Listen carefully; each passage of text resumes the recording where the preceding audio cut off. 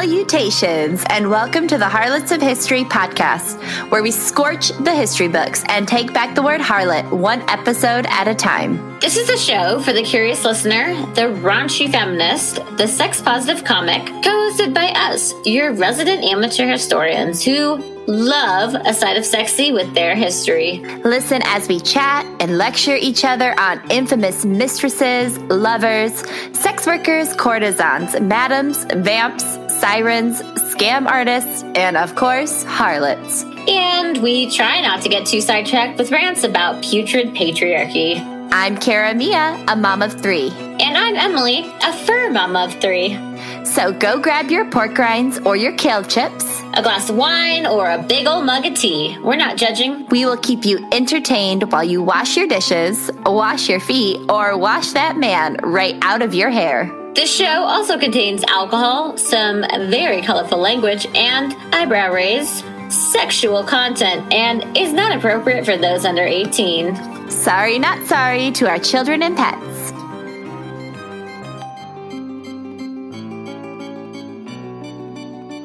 Hello! Hello, how are you? Welcome to Harlots of History. I think all of our editions are late night editions now, so we don't need to qualify them. What? We don't need to say what they are. We don't need to say that they're late night versions because they're all late night versions now. It's true. Emily has to wait patiently while I bathe, feed, then bathe, and put all my kids to bed. Well, and then we usually talk to each other for like an hour to 2 hours. Oh my God. 3 hours before we get on here. We unfortunately got all of our sidebars out of the way, but I'm sure we will find some more.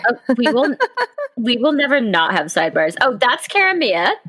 She is a stay-at-home mom who cleans up puke in her spare time, but always has a clean kitchen. No, right now, don't look. I actually just looked at my kitchen from here. Well, it's clearer than mine. I don't have paper towels or Clorox wipes, so I've just been washing a lot of towels.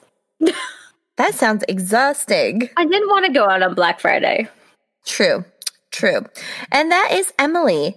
Emily is a loving cat mom of 3.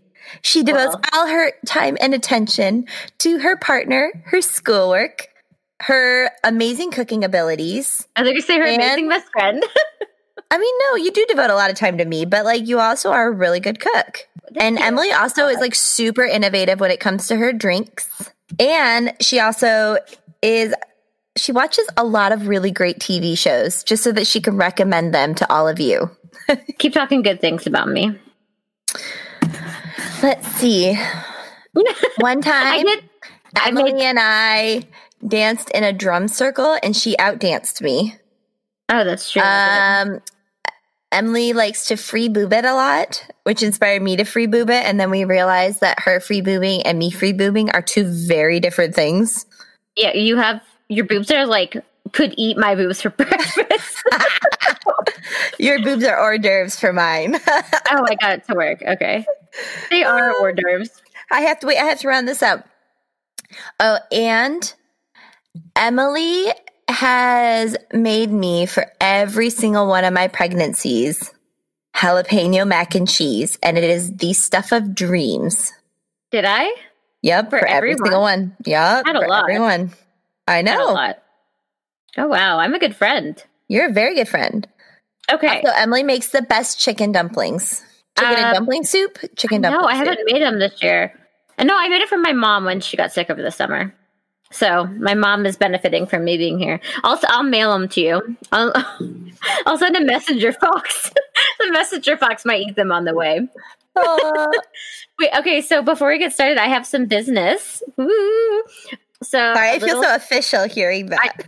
I know. That's what I did too. That's why I said, ooh. So we are launching our Patreon tomorrow. Not tomorrow that we're recording. It's tomorrow. Oh, my heart just dropped. I was like, I'm not ready for this. I'm not ready either. I haven't edited any of our stuff yet. So, well, actually, most of the stuff I think I'm just not going to edit, but I have to listen to make sure we didn't say anything too raunchy. But they're pretty raunchy. So we have $2 trollop. So we're going to be sharing our confessions. We just asked each other ones this first one. So, but if you guys send us questions, $7 Strumpet. So we're going to be talking about 90 CW shows. Not exclusively, but for right now. For right now. And then $12 Tart. So that's going to be our lost episodes. Definitely, like ones that either didn't fit into our like regular platform, or ones where we like got too emotional, or they just were like, we just like the one entire episode, like the whole episode was one big sidebar. Yeah. So yeah, it's going to be a lot like different, but a lot more fun, and we are really excited about it. So yeah, join us. Please, we would love it. Like right we now, got the most latest ones at the $2 ones. So if you want to know everything about us, we got real fucking candid. Like I'm scared to go edit that episode. We were very candid. Emily's been my best friend for like 8 years, and I shocked her with some of my confessions. Yeah, I know. The other thing, we have more business. So this was actually a couple weeks ago, and I forgot to talk about it. Sally from Seattle. I feel like I'm a Frasier. Hi, Sally from Seattle. I'm listening. Sorry. Emailed us about Marie Laveau episode, and she wanted to inform us about some verbiage that we should be using going forward in the future. So Sally says, and I'm just going to quote because I think she said it really well. Quote, the current best practice seems to be moving away from terms like slave and owner, and instead moving towards describing people as being enslaved and enslavers. This both highlights the humanity of those in bondage and the active role those owners played in the subjugation and dehumanization of their fellow beings. End quote. And we both completely agree, and we can completely get behind that. And we want to thank her so much for it wasn't her job. It wasn't like her responsibility to educate us, but she still reached out, and she's made 2 people smarter for it. So thank you. Yes, thank you, Sally. Yeah, we will make sure to adopt that verbiage in future episodes. Definitely. So we have another listener recommended episode. We had everything all planned out for like weeks ahead. Like if you listen to our early episodes, we're recording in June and they air in October, but like we're recording on Friday and this is airing Monday. So you can see how we COVID, and all this other stuff. It just we were having a lot of fun with this, with podcasting, but I'm sure a lot of people have heard this, but we aren't doing this for anyone but us and our listeners. We are not getting paid from this yet. We are not really everything that we are doing ourselves, and Emily does all of our editing. So, hooray for Emily, but it's it's a ton of work. Yeah. And so you've learned how to do Canva and all of our cool designs and stuff. You taught yourself all that. But it's just, it was starting to get when we started feeling like it was starting to become more of a chore rather than fun. That's when we kind of I had to scrap the episodes I was doing and just focus on something fun for a while. She gets real deep on her research. She'll be like, I spent 50 hours researching this episode. And I was like, I spent 3. Yeah, so I went to some very lighthearted material, but I'm already hardcore researching for my next one, and I'm so excited. But yeah, and we're just decided we really want to have a lot of fun with it and stuff. So I just love the recommendations we've been getting because they've just been super fun. And it comes from places that we wouldn't expect to look. And so please, please, please, we love all sorts of representation on this show. Send us your recommendations. We love it. We love it. Yeah, I have 3 more in the books too. I am so excited about this. So this recommendation comes from Laurel. So thank you, Laurel, so much for recommending this parrot. What is I always try to combine words without success right now. Harlot. It just sounded like parrot. Harlot. It sounds parlor. So Qing Shi was a Chinese sex worker turned pirate who ravaged, get it, the South China Sea at the beginning of the 19th century. Ooh. Oh God, I'm so excited. But was she cute? Could she ravage? Oh my God, she was gorgeous. I want you to go look her up. I wanted to send you pictures. How do I spell her name? ChingShih. She looks a little scary when she's older, but ooh. Isn't she gorgeous? Even when she's older, she looks so cool. She looks cool, but she looks a little scary. And think of it, she was like a pirate. Also, I think I might talk about this later, but Pirates of the Caribbean actually had a character that was created that was based on her. Really? Yeah, I think her name was Madam Xing. Cool. Really cool. I know. Okay, so before we talk about her, we have to do a little background. Please. So, I need to tell you about flower boats. Have you ever heard of those? No, I haven't. Both twirling your hair. That's what I twirl my hair when I'm concentrating. I know, and you got me into it. So before Qing Shi became a pirate, she worked as either a madam or a sex worker on these flower boats, which were floating brothels. And I got really excited researching this because it's really interesting. Also, I've actually been to the place where these boats were in China. These were in Canton on the Pearl River Delta, which I've been to. So I felt really cool. Yeah. And I was supposed to do a tour, but it was too smoggy there, so we couldn't do the tour. But anyway, so flower boats were floating brothels that they've been part of China's history for a while, like since as far back as the Tang Dynasty. But with international trade coming through East Asian ports, the floating brothels became a huge source of capital, and they just kind of went along with all the ships. So there were several different kinds of floating brothels. There were the flower boats, and they were distinguished because they were in Canton. So that is in Guangzhou, in the Guangdong province of China. And it's right on the Pearl River Delta, which is a huge river. And it kind of like forks, but it just connects to a lot of things. And I think it eventually runs out to the South China Sea. So it was a big trade port. So what I gathered, as we come across with a lot of the people we research, is that sources are very differing. So what I gathered was that did one say that she had blonde hair and the other one said she was jet black? I know. She was we've come across that though. I know. Like, yeah. Yeah. So it's hard, so there were two different types. I believe that she was on the Canton ones, because everything I read was that she was working in Canton, but when I've heard other things, they say details that may say that she wasn't. But from what I researched, I'm just going to assume, I'm going to take a leap and assume that she was on the Canton flower boats, or flower, yeah. Is that flower like the flowers that are beautiful and grow, or like? I don't think it's like deflower.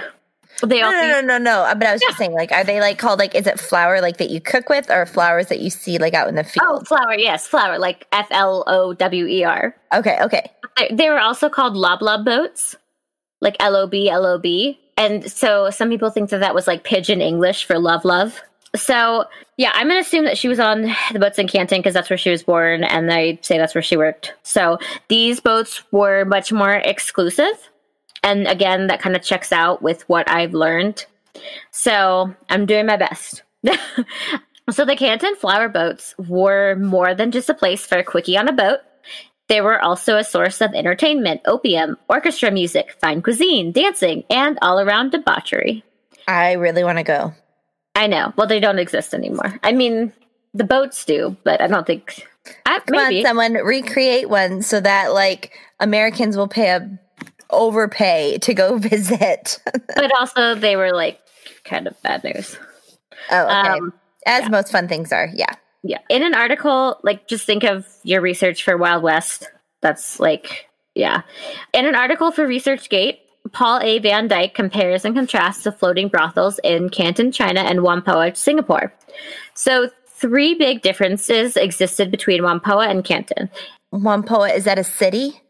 It's in Singapore. Okay. So Canton in Guangzhou, China, and Whampoa in Singapore. So, and Canton is where I'm assuming that Qing Shi worked. So the Canton boats only catered to the Chinese, and Whampoa brothels were available to everyone. They really didn't discriminate. The Canton boats catered to the wealthy elite, and again, Whampoa was much less exclusive. They would literally serve anyone. Canton sex workers had their feet bound, and Whampoa sex workers did not. And that's where I got confused, because in the podcast History Chicks, they specifically mentioned that Qing Shi did not have her feet bound. But everything I read said that she did work on these boats. So I don't know. She might have been an exception and not have her feet bound, but still worked on these flower boats. But also, again, sources are varying. So the Whampoa brothels were pretty crucial to the development of the flower boats in Canton, because since Whampoa did not have any specifications about who could go to the brothels, that created a market for a more exclusive tier of floating brothels, right? So you have like the basic ones where everyone can get to, and then that creates a market to have exclusive ones that only. And then you had the fetish ones. Like if you liked feet, you go to that one. I'm just kidding. No, I'm sure. Yeah. So one aspect that I thought surprised me and was also kind of funny were the presence of barbers. So barbers are pretty much a jack of all trades. They lived on most ships.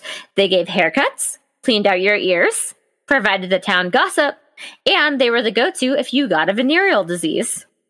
Like, I thought it was funny. They just did so much. So basically, remember that one thing that what was it that we read? Remember, it was the barber, but he was also the surgeon. Was it the demon barber of Fleet? No. There was it was in a lot of older towns, barbers were also surgeons. Who was it? The one that I just said, who was, oh my gosh. Okay. Why is that blank? Was it Julie? Yeah. Oh, yes. Sorry, pardon me. But yes, when she ran her sword through her future lover, he went to the barber / surgeon. Right before he ran his sword through her. Okay, so here's a quote by a foreigner, and it's really stupid, but I just, again, shows stupidity. So, quote, subject to the several stages of the venereal distemper, which, either from the frequency of their prostitution, the grossness of their food, their ignorance of medicine, or a combination with other diseases, usually arrives at the most exasperated degrees and puts a period to their unhappy lives. I have known several instances, even in the soundest constitutions, where an infection caught from these women has been infinitely more rapid in its progress and fatal in its effects than in Europe. As to the leprosy, it is not so certain it can be communicated by mere contact. Yet it is a risk, it was Q-E-U-E, to be avoided. Another consideration ought to deter Europeans from intercourse with these prostitutes, which is that a proneness to venery is a concomitant. Wow, a lot of big words. So that is from that article by Paul A. Van Dyke.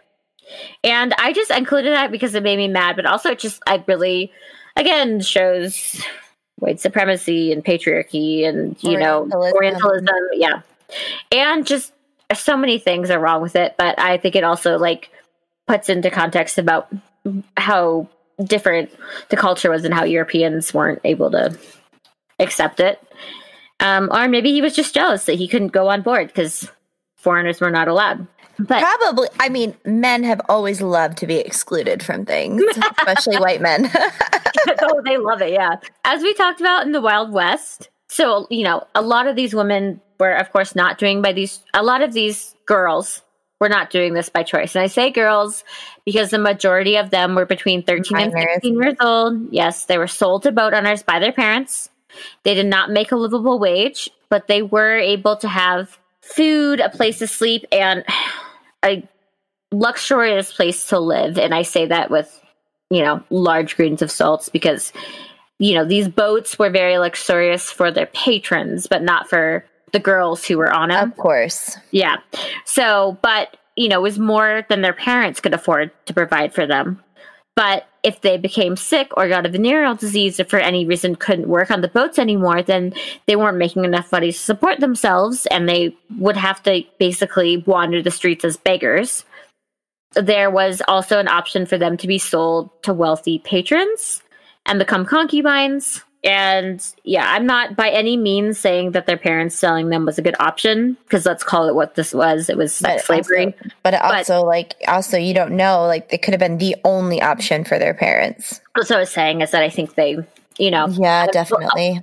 We'll talk a little bit about how much money these boats were making. And that's what they were saying in the article, that this might have, the parents were seeing how much money these boats were bringing in and assuming their daughters were going to get that. They might have been like, benefiting from that. Yeah. Yeah. And I mean, they had a bed to sleep in, and there was a lot more options than a lot of people had. So there are some firsthand accounts of the girls eating only watermelon seeds.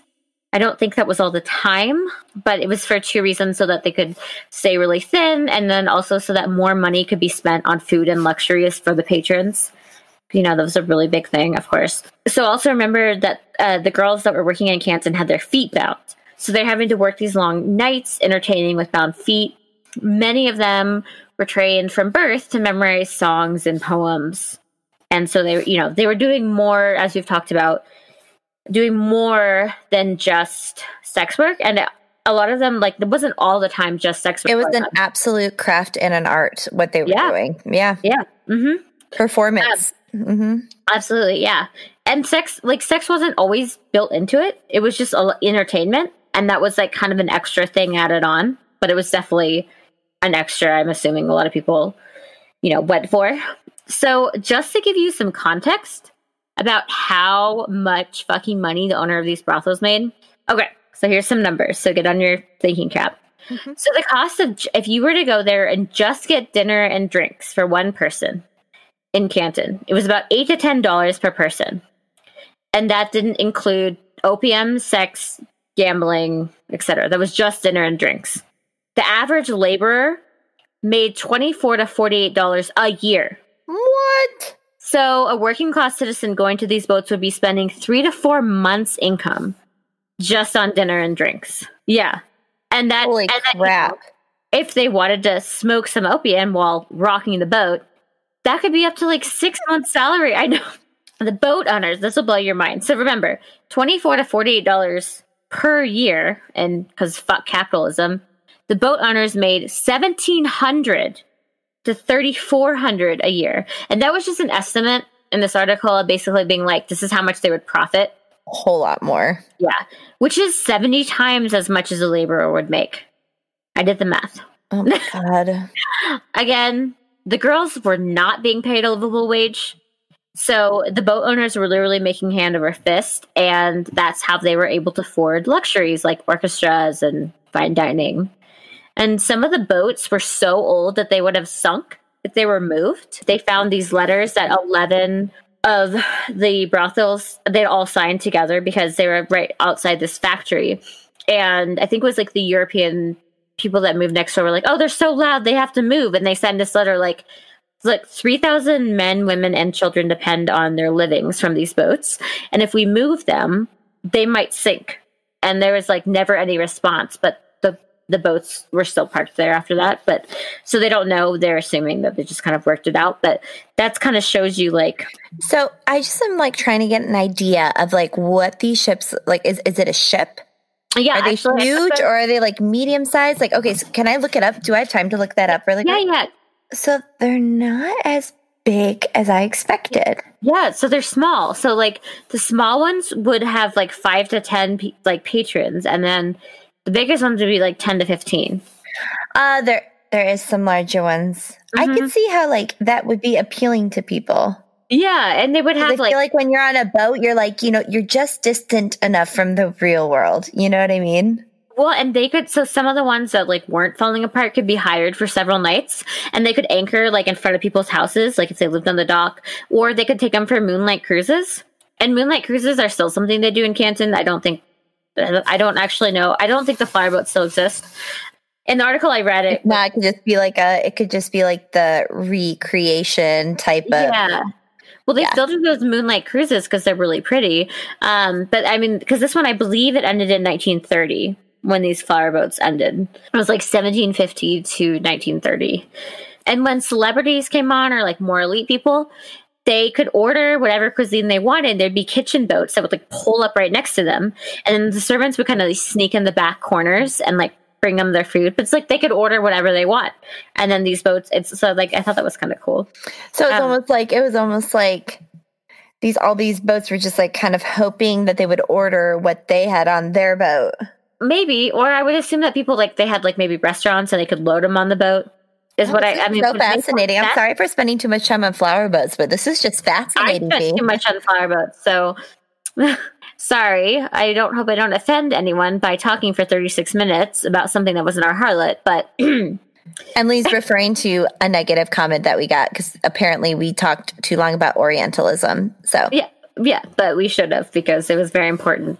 So we're going to talk about flower boats because they're also really important and really interesting and something I knew nothing about. Also, I was really regretting that I didn't take a midnight stroll when we were in Canton, but we were so exhausted. Mm-hmm. We were doing the trade fair when we were there. We were there for, it's really long days, and the air quality was really bad too. So I think we just kind of stayed inside. The rule in Canton that foreigners could not board was very, very strict. There is a story of a guy who just had to get on board, so his boat pulled up, and he's barged his way in. No pun, barge. And he was never seen or heard from again. What? Yeah. Once he got in. And there was another one of a guy trying to get into 8 to 10 guys, men came out. We're gonna throw him overboard, but they got him back. And then those that didn't mysteriously vanish were punished severely and fined thousands of dollars. Which thousands of dollars if the average working class person is making 40, and that's 20 years of work. Yeah, well, 20 years of work for a laborer in Canton. That's not necessarily. These foreigners were Europeans. It was probably not that much for them, but still, $1,000 was still a lot. I don't want to be charged $1,000, several $1,000s a day for anything, right? No, okay. So that's flower boats. I could keep talking about them forever. It's really interesting, but yeah, I want to talk about Qingxi because she's also really fucking cool. So again, just a reminder: sources are varied. I'm doing my best. I kind of piece together some things. You know when you look at a source and you're you can't find any information and this one random source has way too much information and you're okay, they just kind of editorialized a lot of this. Mm-hmm. Yeah, so I tried not to do those. Okay, so Qingxi was born in 1775 in Guangdong province, and that's it. That's all we know of her early life. Fascinating. I know. She did work on the floating brothels. Again, it is unclear if she was working for one of the Canton flower boats or not. I'm assuming she was, so that's what we're going to say. Nobody even really knows her birth name. There's varying sources, but Qingxi was her married name. So some sources say she was born, I'm going to try to say this, I'm so sorry, Chil Jiangju. So that was one of the sources. Or she was also nicknamed Shi Hyungku. So when she was 26, in 1801, she married Zheng Yi, a.k.a. Cheng Wan, was what Wikipedia called him. But all other sources say Zheng Yi. So that's what I'm going to call him. So her name kind of came from his name. So that's where I think the Shing came from. So he was a famous pirate from a family of pirates. So his dad was a pirate and his grandpa I'm was just a having pirate. so hard. I can just imagine them all sitting around the dinner table and the dad's so you're going to follow in the family business, son? Dad, I don't want to be a pirate. I want to be a doctor. You're so disappointing. So she became known as Sheng Xiao, which means wife of Sheng. Stories vary on how they met. Either he was a pirate who captured her when he came aboard the floating brothel, fell in love with her. In History Chicks at the podcast, they tell a story about how when he first met her, he had her hands untied after capturing her, and she jumped up and tried to gouge his eyes out with her fingernails. So that's one way to meet your future husband. It was also said that Qingxi was very business savvy, and she used her position on the floating brothels to gain secrets from pillow talk with generals and stuff. Ooh. So she had a lot of useful information, and Zheng Yi may have seen this as a business proposition. I gotta wet my whistle. So, however, they came to be married. Qingxi knew her worth, and she was able to negotiate 50% of his share. Remember, this is in 1801. Wow. Yeah. So they became equal partners. That's so cool. I know. and she really took control of the business side of their endeavors. So when they were married, this part's a little foggy. They adopted a man named Shung Pao as a stepson. I was a little confused about this until I learned a little bit more. So it's actually pretty common to adopt adult males to be heir, because I think he was like a year younger than her. He was like 25 and she was 26. I just realized that. Is that Zheng had kidnapped him as a 15-year-old boy, but he quickly rose through the ranks and he actually became the sole heir when adopted. It's also rumored that the two men were lovers. And again, Sheng, the son, had been captured. So I don't know if this was a consensual relationship. I'd like to think it was, but he was, because he became his heir, but he was also taken as a slave when he was captured. An enslaved person. Mm-hmm. And I also think that the practice of adopting adult males as stepsons, like that, I guess it was really common back then. Yeah. To make sure that there was no fighting over inheritance or property or position. If you didn't have someone, Random tidbit. Chung's lieutenant, actually I think it was just lieutenant, but I like the term lieutenant, was Kai Qian, who had a lot of ins with weapons dealers because his wife, Lu Shi, was an expert in Western weaponry and fluent in English, which I thought was really cool. Oh, I'm fluent in English already. Check! I want to be a master of Western weaponry. I just think that's really cool. And they were like, on this pirate ship. Cool. I'm so She was like do you ever hear these stories about these women and just like, have I realized my full potential? I know. What am I a master in? Drinking wine and eating popcorn. You are so good at that, Em. Thank you. I know. I'm really good at adding new flavors to popcorn. She is. I think I came up with the best one tonight, but I added way too much. So, in addition to adopting Sheng, Qing Shi also had 2 sons. Can you imagine raising 2 boys on a pirate ship? I'm just trying to think of my kids on a pirate ship right now. And I'm That's what I was thinking of too. I'd probably only have 2 out of 3 after 1 month because one of them would have fallen overboard. I know which one it would have been. He would have jumped. Oh, no, it would have been Edie. Not Alfred. You don't think it would have been Alfred? No, Alfred listens now. Yeah, I don't know how well he would listen if he got into a tankard of ale and a sword, but he would have so much fun. I was just thinking of Alfred. That was who I was thinking of. I was like, he would thrive on a pirate ship. So Qing Shi and her husband, but mostly it was her, synergized like crazy, and they had command over 70,000 men. How? And 400 junk ships. I know, you're just thinking back to being a manager, what? I couldn't even command 30. 7. I had a hard time commanding commanding 7 bartenders or 7 male egos. That's enough for me. And now it's 70,000, but that's really cool. So it's really cool. So they just made partnerships with each and every one of these, probably on their I'm not imagining that they had to go to 400 liters, but they had to go to a lot of them. Yeah. So the junk ships, by the way, they're the Chinese ships you see with the sail battens that go across the width of the ship. So, they're as long and then they kind of curve inwards. And so there was a big pirate convention that I believe Zheng Yi organized. So he organized kind of all of them to synergize together at the beginning of the 19th century. And that was actually mirrored in Pirates of the Caribbean when they had that, I don't know, I think it was in one of the later ones. And that's where Mr. Xing was one of the pirate lords. This is all so cool. I know. Where all the Cantonese pirates basically formed a faction.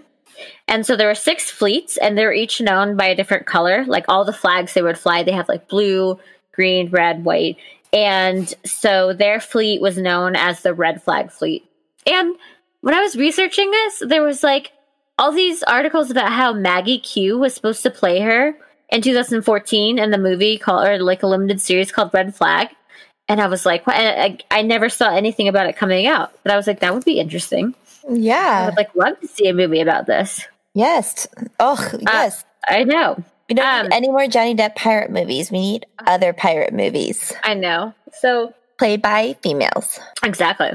So in 1807, Zheng Yi died suddenly in Vietnam. The circumstances surrounding his death are kind of mysterious. I was just about to be like, having my fingers together because I'm sure that's what. That's how he died. Poison? No, it's like he's a family. He comes from a long line of pirates. What's like the most embarrassing way you could die if you came from a long line of pirates? He fell overboard? Yes. Like he just fell overboard? Well, he fell overboard. I don't know if he just fell overboard, but yeah, that's what I was saying. It's like he came from he's been a pirate since he was like 2. I don't think it's like overboard. I've been on a boat for like my whole life. I was born on a boat. Yeah, I lived on a boat, but I will not die on this boat. So if he's falling overboard, something fishy is going on. Okay. So some say it was a typhoon, which would make sense, but like I don't know if anyone else only their boat experienced the typhoon. It passed by everyone else. Just him. And some say it was his wife or the adult son they adopted. And I just think of like an adult wearing a baby diaper, like what's the orphan movie where they adopt the orphan that's like really murdery and then the kid's actually like 50 years old? So I think it's called like, you know what I'm talking about? Yeah, no, I don't remember what it's called, but I know what you're talking about. Yeah, I mean, I've never seen it, but I know the ending. Sorry, spoiler alert. But that's what I think of. Like, she's actually... okay, God, this freaked me out. All right. So, after his death, Ching took Chung, her adopted son, as a lover. Ah. I know. I thought that, too. It actually really wasn't that weird, like, because of the whole, like, adopting men as your son. So, she, like, had that, like, relationship dissolved, and you think about like he was also his like adopted father's lover too. I don't know. He was a mother lover and a father lover. Okay, Oedipus. Wait, Oedipus killed his father. He was Oedipus and Electra at the same time. Oh, yeah, he was. I was like, You guys should not have let him read that book before bed. You guys should have read like Goodnight Moon. He was like Oedipus was the one play he got in Cantonese, like translated into Cantonese. And they're like, so yeah, it wasn't actually that weird. Eventually they got married, even though it was against the law for a widowed woman to marry someone else. Really? But I guess they're like, yeah.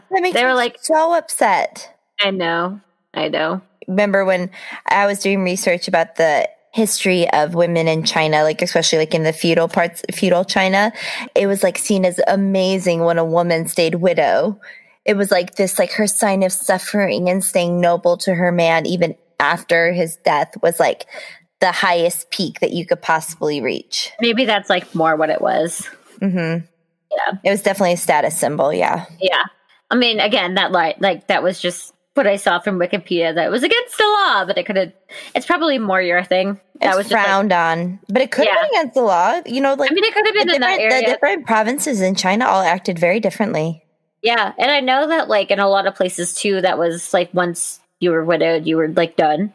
So after her husband's death, Qing Shi took control of the fleet, and that is actually when she became known as Qing Shi rather than Qing Xiao, because Qing Shi just means like Qing's widow. Whereas if you remember, Qing Xiao means Qing's wife. Yeah. So within 2 years, she was commanding 800 large junks, 1,000 small junks, and between 70 to 80,000 men and women by herself. So she like doubled the amount of ships. So doubled ships, yeah. I mean, but it was like around like 70 to 80,000 men. But yeah, I think they got more ships because they were also like pillaging. Yeah. And there was no superstition about women being bad luck for the ship. So, suck that, Pirates of the Caribbean. Speaking of, okay, sorry, this is a really bad joke. To give you some reference, Blackbeard of Blackbeard, Turner, and Sparrow, LLC. It's not funny. It's from the Pirates of the Caribbean. You never watched Pirates of the Caribbean? I did, but I've only watched the first 3. Okay, well, it was like Blackbeard. Blackbeard, Will Turno, and Jack Sparrow. Yes, there you go. I made it. Yeah, I got like it. A law firm, like a pirate law firm. Oh, okay. Now it's like LLC. Like, what kind of LLC? No, I was like Blackbeard, Turner, and Sparrow, like their law firm. Okay. The monkeys, they're paralegal. Sorry. Okay. Guess how many pirates Blackbeard commanded? Just guess. Like maybe 2,000? 304 ships. He's that infamous? Yeah. Dude, he wouldn't have lasted like one day. I'm sure like he probably went to Qingxi, and is that how you say her name? I think so, yeah. Qingxi, and he was like, "Wait, take me as your lover." She's like, "How many ships do you have?" He's like, "Just the one." She's like, "I don't associate with anyone that has less than 8,000 junks." Yeah. So, okay, it just proves that beards make history, but women remain a mystery. Oh, I love that. I was like, can we make that into shirts? I feel like we need to like tweak it along a bit. With frills cause spills. We need to, but we need to make that on a wine glass. Totally. Frills cause spills. So, and apparently there was like only really one other woman commander known at that time, or at least like one well-known one. Mm-hmm. So, like, she was very business savvy. Definitely. That's so cool. Yeah. She synergized. She could give Martha a run for her money. She would have given Martha a run for her money. Yeah, seriously. Rather be like, can I please put some potted hydrangeas in the front of this ship? She's like, oh, you guys don't grow your own wheat? You don't have your own sustainable garden? At this point, Qingxi basically had control over the South China Sea, in addition to, quote-unquote, seducing her adopted son, but I also don't like the word seducing, because it's like, it makes it seem like the woman's just a succubus and the man is like innocent, and it's like, I mean, come on. Okay, like a blundering idiot. Yeah, come on. I don't think she was like, yeah. I just look like seducing, like, okay, she's real smart and she knows what she's doing and she knows the power that she truly does have. I just think of it as a negative word, because whenever they say I've always like, I'm like, dude, this woman knew what she was doing. She knew how smart she was. She knew, like, you know, like something cooler, like succubusing. I mean, sure, but that would scare a lot of people. Like, what are you doing? I'm succubusing you. Well, that's how you weed them out. If someone doesn't think that's funny, you can't get with my succubusing. Well, you can't be with me. Yeah, you have to weed them out and make sure they don't make any dirty comments about it. So she also made a ton of alliances with her late husband's family, and she was actually really trusted because she shared power with her lieutenants. So they kind of became a team. Her lover's son is what I called him. So they came up with a parlay. I'm thinking of like parlay. Yeah, parlay. It's just think of what's her face, Elizabeth. No, yeah, but what's the actress? Not Natalie. Keira Knightley. Ugh. I request a parlay. And I love Keira Knightley. I've always like loved every time you see her, she's like got a new fake tan and like bleach. Her hair is blonder. It's like, did they have a hairstylist on the boat? Like, because every time I've been out in the sun, I did not look like she not Keira Knightley. That's why. Damn it. Okay. I love Keira Knightley. I'm so sorry. No, I'm sure if you were in those exact conditions, the salt water just might do that to your hair. You do not know. It would. I actually used to have a saltwater spray. My hair did look like that. And then you would be going on like, you'd have like pirate ship cardio. So you'd be like super ripped. Pirate ship cardio. Let's like do a workout, like pirate ship cardio. Okay. You're just like dumping buckets of like poop. I don't know. You're like carrying the jib. I don't know. Jib? Running back and forth, scrubbing the poop deck. I don't know. We know poop deck. That's about it. So her and her lover's son came up with a code of like a parlay or a code of ethics that was super strict, but it helped keep everything operating smoothly. So I believe that they were like the ones that not came up with all pirate code, but they came up with this code that people had to follow. So under this law, anyone giving orders that were not passed down directly from Qingxi was immediately beheaded. So if she was like, scrub the poop deck, and they're like, no, they'd be beheaded. Wait, that's disobeying. I know. I couldn't think of anything that wasn't. So, like, they were like, we're going to go attack that island. No, we're going to attack that island. Right? Yeah. We're getting real specific. So, any of the booty that was taken had to be turned in for inspection, registered, and then 20% went to the person who found it, and the rest went into a public fund. That's really cool. I know. There's still the incentive to be the one that found it. Right. But then it's 20%. Like a tip pool. Well, finder's fee and then tip pool. Yeah. It wasn't a tip pool. It was like for their like food and supplies and like, yeah. Yeah, but that's what people who get tips use it for too. Yeah. Or like, you know, vodka Red Bull shots after a long day of work. True. So, yeah, there was no stealing from the public fund or any of the villagers that supplied it. So many of the villagers would be under the protection of the pirates. You know, they had like the protection fee. Like, we won't kill you if you pay us this money. Extortion. Yes, there you go. Any cash that was taken was turned into the squadron leader, and the finder got a small fee, and then the rest went to buy supplies for like the ships. So it's kind of interesting because like when you think of pirates, you think of like a lawless, harried, right? Like, it's like drunk. You just think of like two feudal lords constantly trying to fight with each other. There's no sort of governing. There's no sort of everyone's out for their own self-interest. Well, anytime I've ever seen like pirates represented, it's just like people in the Caribbean. And I'm sure like that. I'm sure that existed. I mean, that did exist at the time. You know, it's like people with like just like drunk on rum. I just think of Pirates of the Caribbean, but there's also this whole other side of it. Mm-hmm. And I mean, actually, like pirates still exist today too. It's like very interesting, but like a lot of bad shit was happening too. So. It's so funny too. We always like romanticize pirates, but then when we get like super terrified when we think of today's pirates, but then like that's exactly like, like maybe we shouldn't be romanticizing them. We're only romanticizing them because they're like in the past. But yeah, so it's like this shit is like it's so far out of our realm of here, you know. But yeah, no, they were bad. They're bad news bears. Mm-hmm. So she also had pretty strict rules about female captives.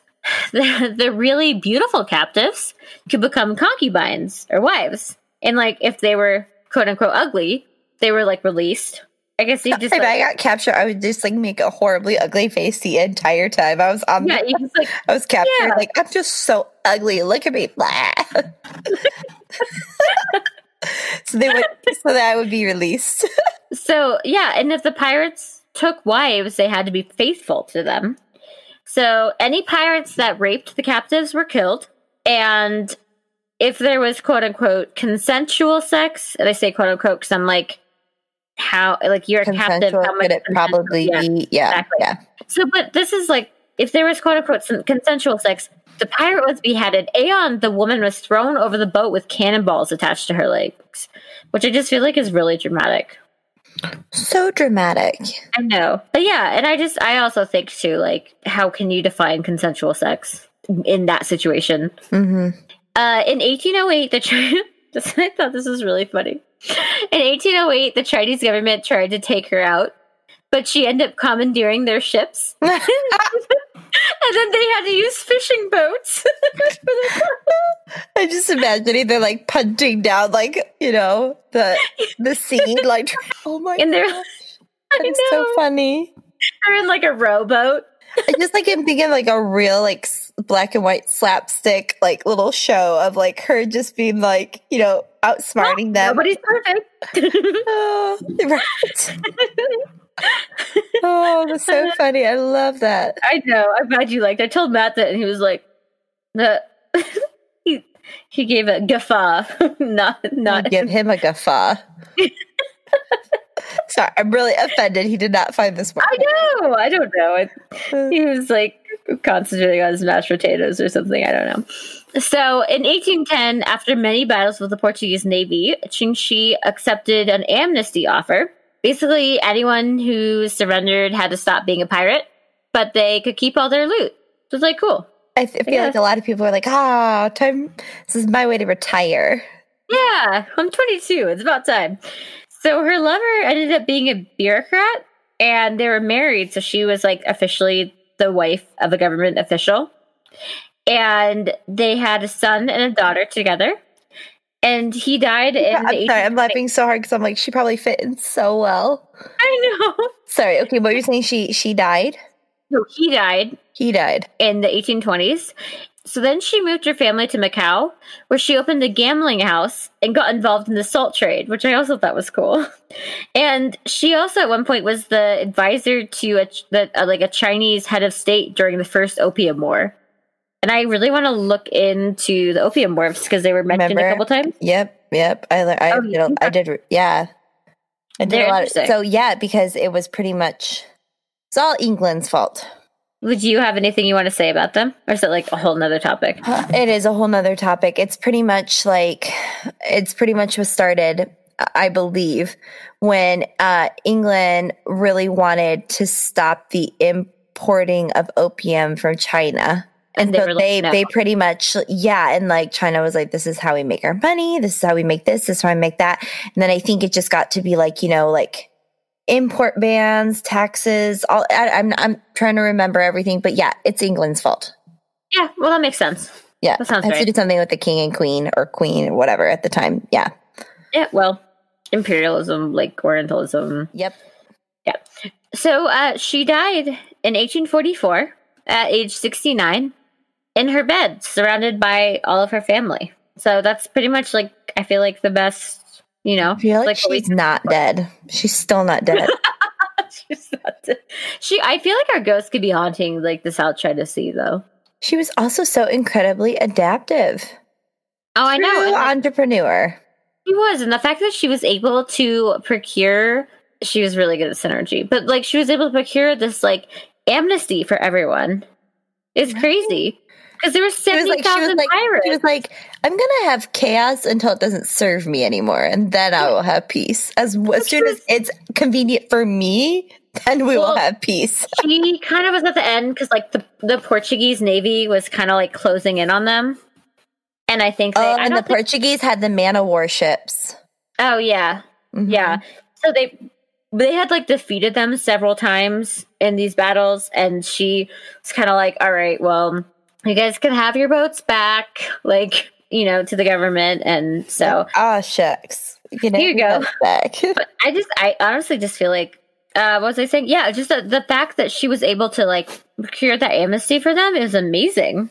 So I want to be, like, super shallow, and I just want to know more about what she wore. I just imagine, like, the things that she, like, the get-ups that she engineered. Because like, you can't wear a skirt and a dress. Like, you have to wear, like, a hybrid with, like, pants. But then also has to be, like, waterproof and windproof. And I think I'm just imagining her wearing, like, that white, like, the white linen shirts with the big hoop earrings. Like, you're just, like, I'm imagining some cool, like, leather get-up. Like very trim, but like also like, she's got like, how they always had like the cutouts under their sleeves so they could like reach up and do all this stuff. And then I'm imagining like some really cool like skirt dressing, but with huge slits up the side. And she's wearing like leather leggings so she can move easy. Do you want to be a pirate? Just in dress. Okay, so real quick before we talk more about pirate dresses, my sources were Floating Brothels and Canton Flower Boats from 1750 to 1930 by Paul A. Van Dyke, Wikipedia, Atlas Obscura, and History Chicks. So. Also, History Chicks, we've been using so much of your stuff lately. Like, you are amazing for blazing that trail. Thank you. Amazing for blazing. Yeah. I think like for me, it really helps when I'm like, for me, it helps when there's so many sources that are different. Right. So I kind of go off them to find, like, I don't usually take notes from them. I just go off them to find. To, like, kind of get your background. Yeah, to be like, okay, like, this is what you guys said. And then I look at it and be like, oh, I did find, like, I looked more and I was like, oh, I did find sources on this and stuff. Because, like, yeah. Mm-hmm. So it's a good background. And it's, like, good because I can listen to them while I'm, like, doing other stuff. Mm-hmm. Like, yeah, it was really interesting. Yeah, I really like that. Well, great job. That was like fascinating. Like that was definitely to me your best one yet. That was like subject matter I knew nothing about, and I was like so interested in it. And it was like really fascinating. So thank you so much, Laurel, for recommending that. I was so excited when I got that email. And yeah, thanks everyone who's been sending us stuff. Please keep sending them along, because like we are only so creative. Well, I think also like we both have time constraints. We do, but it's also like there's a lot like for us when we don't have anyone in our head, we have to like completely think about who, we have to like come up with something. It's, there's only so much you can type into Google if you don't have anyone in mind. So yeah, we just love it. Do you want to do our Happy Harlots? I do. You want to go first? Yeah, mine's incredibly inappropriate though, but it's so funny. I was dying of laughter. Okay, well, my Happy Harlot is, so my mother-in-law decorates her house like it was J.C. Penney's from like 10 years ago. So it's like really fun. It's super Christmassy. My mother-in-law is Filipino, so of course she does Christmas like huge. But she puts like covers on her toilet seats. Like, like Santa Claus. Yeah. So I went to the bathroom today there, and the toilet seat was, both was up. So I pulled I meant to just pull the ring down, but I pulled both down and I ended up sitting on Santa's face. That was your Happy Harlot. And I was dying of laughter so hard that I almost peed myself. And I was laughing so hard, and I didn't have anybody to tell or anyone to appreciate. You almost gave Santa a golden shower. That's really inappropriate. It just made me laugh so hard today. That's all. So, oh my God. Sorry, mother-in-law. I sat on Santa's face at your house. Oh my God. Oh, he's probably been in your family for like 15 years. I saw this shirt today that was like, "Don't ask me about my weight unless I'm sitting on your face." Yeah. Yeah. And I was like, I might suffocate you, but like, yeah. And then her like caption was, "If you die, you die." It's so funny. And what's your Happy Harlot? I think my Happy Harlot is just like Thanksgiving was last night, and everyone probably knows by now I'm kind of like a homebody. It's like I know. I really enjoyed it. We FaceTimed with people all day. Like you were my first and my last FaceTime, which is very appropriate. But like we FaceTimed with people. We had like Friendsgiving with Matt's friends from the Navy, and then we had like Friendsgiving with my family, and then like I talked to you, and then I talked to my brother in Seattle, and it was just like cool because I was great. I didn't have to leave my house. I drank a ton of wine spritzers, and I made our first vegan Thanksgiving. I didn't do any like tofurkey or anything. I just did sides because sides are the best part anyway. Totally. But it turned out really well. It was really fun, and I was just so happy. Like there's so much shit going on in the world. I was just so happy to have you food. Were like, remember I said the keyword for 2020, like to try to find like some positivity around you and in your home is cozy. It is like, cozy. The keyword for 2020 is like you want your home to be cozy. You want your life to be cozy. You want.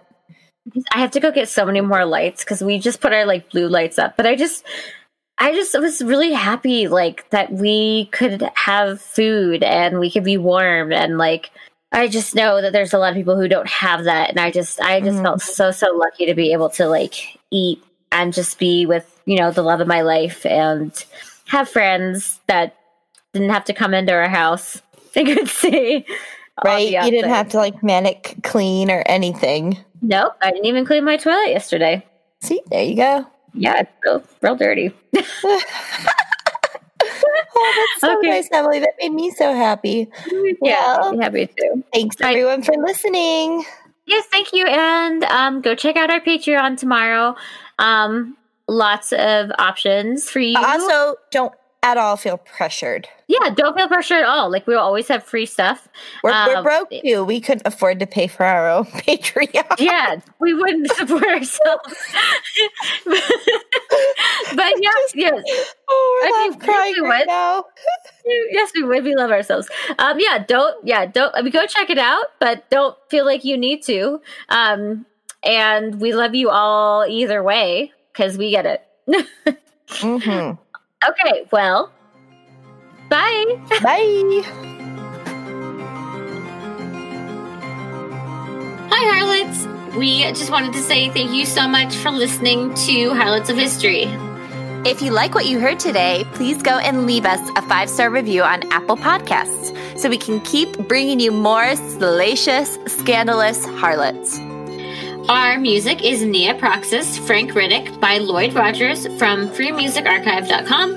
And our cover art and editing is by us. Woohoo! We love suggestions, tips, tricks, or just salacious details you think are interesting. So please reach out to us on Instagram at Harlots of History Podcast or on Twitter at History Harlots, or email us at harlotsofhistorypodcast@gmail.com. We'd love to hear from you. And remember, be a harlot, not a hater. Bye.